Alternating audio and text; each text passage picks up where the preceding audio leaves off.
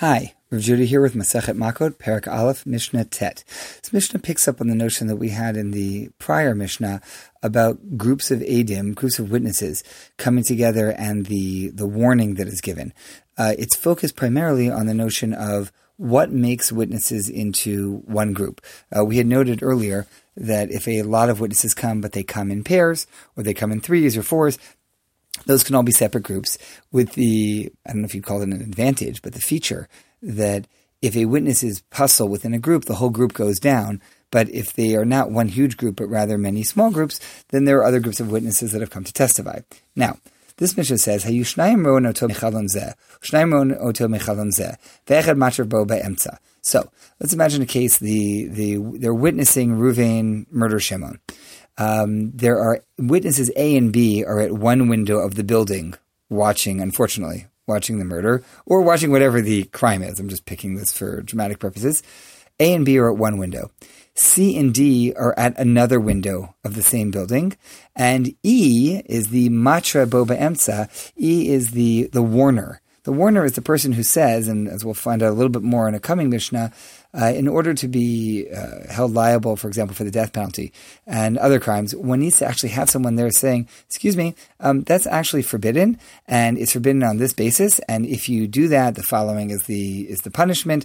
They have to be fully warned in the moment to make sure that they are completely, clearly thinking about what they're doing and fully responsible for it. So you have E, the matra, who's down somewhere in the middle. So what do we say? Are these two pairs of witnesses? There's witness pair A and B together. That's the first group. And there's a separate pair of witnesses called C and D. Or are they one larger group? So, Bizman shemiktatzan roin elu et elu, hare elu edud achat.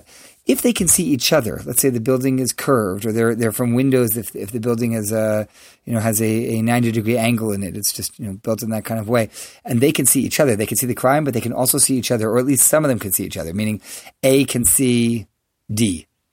That sounds weird because C is also, SEE can envision, can sight D. The point is that A and B, one of them has a sight line to be able to see C and D. So if some of them can see some of them, they're considered one group.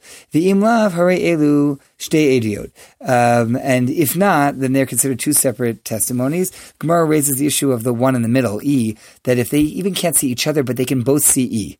Meaning they can't see, they're on one flat wall of a building behind windows, and they're not sticking their heads out the window, but they can see the person down on the ground who's saying, "Don't do it," then that would also count. There are all kinds of other issues that come up in the Gemara about if, that they have to actually see the crime together. They can't have one person sticking their head out the window and then say, "Hey, quick, you should look also."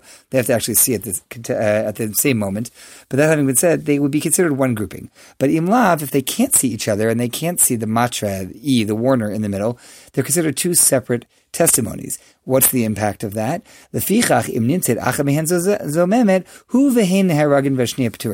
What would happen? So let's say it turned out that A and B, who claimed to have been there to see this, turned out that they couldn't have been there. They were in Belgium that day.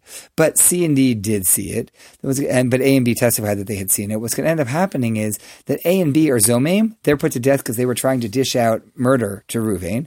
But C and D actually saw Ruvain kill Shimon. He actually is a murderer. So Ruvain also gets put to death. So A and B are put to death as Zomimin because they couldn't have known what they were testifying. Ruvain is put to death as a murderer because he's a murderer, and C and D saw it. This odd language of Hashniya P'tura, that C and D are actually patur, implying that there was some question of their guilt, the Gemara basically establishes there's no guilt there. It just means that C and D are normal witnesses. Rabbi Yossi Omer, L'olam ein neharagin ad shiyu pi shnei edav matrabo. Rabbi Yossi maintains there's no such thing as E, the warner, some separate party who's there saying don't do it. Rather, the fact is that the one giving the warning has to be the witnesses themselves. We have a similar concept in Sanhedrin that the witnesses are the ones who put the murderer to death, for example, who take action. Here it has to be the witnesses themselves who say don't do it, and then they watch the person do it anyway. So it has to be the witnesses who are giving the warning. Shenemar, as the pasuk says in Devarim, al pi shnayim edim, according to the mouth of two witnesses. It's talking there about conviction, but it also means at the mouth of that they have to be the ones warning. And a different interpretation of this is Devar acher al pi shnayim edim, another interpretation of according to the words of two witnesses. Shelo tehe Sanhedrin shomat mipi turgaman. The Sanhedrin is not allowed to hear through an interpreter. They have to be able to understand the witnesses in their native tongue. From here we get the idea that's brought up elsewhere, particularly I think in the 7th parak of Sota, but in other sugyas, that the Sanhedrin were polyglots, that they knew many, many languages, because they had to hear testimony in the language that was being offered so as not to have any mistakes. They did not necessarily have to be fluent in speaking the language. They did have to be fluent in understanding the language so that they could hear from the witnesses exactly what the witnesses wanted to say and understand it. I have vivid recall as a 4th or 5th grader. We had to go to our town hall and listen in on court cases for some sort of a project about government.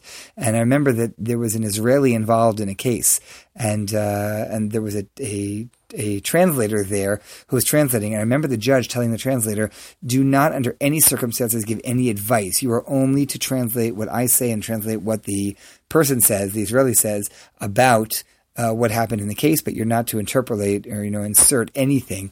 And I remember sitting there as a 4th or 5th grader with some degree of Hebrew knowledge, thinking like, oh wow, this could be my moment to say, Your Honor, they're advising the defendant or the prosecutor, whatever it is. But nothing like that happened. Actually, they were quite honest and said exactly what was being said.